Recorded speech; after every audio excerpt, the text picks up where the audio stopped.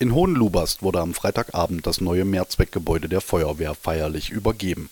Über die sechsstellige Investition hat sich Reporter Alexander Baumbach mit dem Gräfenhainicher Bürgermeister Harry Rusböth unterhalten. Ja, wir haben heute die Einweihung des Mehrzweckgebäudes für die Feuerwehr, für die Kameradinnen und Kameraden der Feuerwehr Schköna und Hohenlubast erlebt.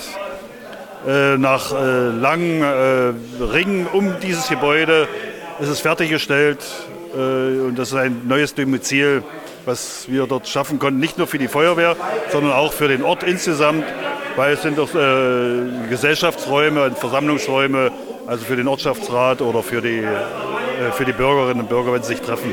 Die Umsetzung des Vorhabens gestaltete sich dabei nicht immer leicht.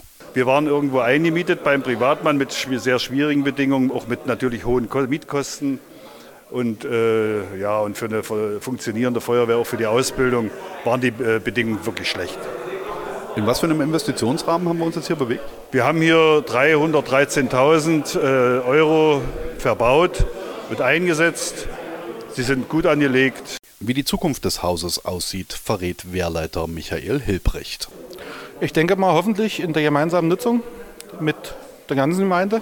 So ist der Plan, vor allen Dingen mit Kirchenverein. Wir haben ja die Kirche gegenüber. Und das ist eigentlich unser Gerätehaus auch wird, dass wir so nutzen können, wie wir uns das vorstellen und nicht immer nach anderen arbeiten und uns bewegen müssen, denen das Gelände gehört, wo wir bis jetzt waren. Wie groß ist die Feuerwehr jetzt ungefähr? Wir haben zurzeit 52 Mitglieder und 22 davon sind im Einsatzdienst.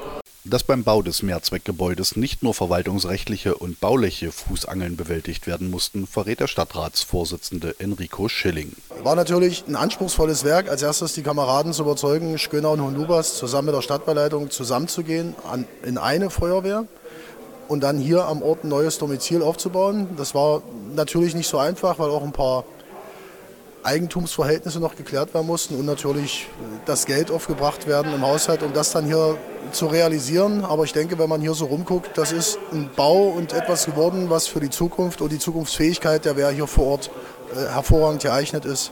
Und ich bin der großen Hoffnung, dass hiervon auch so ein Funke an nachfolgende Generationen überspringt, dass wir damit auch ein Stück weit die Nachwuchsgewinnung hier vor Ort mit sichern können.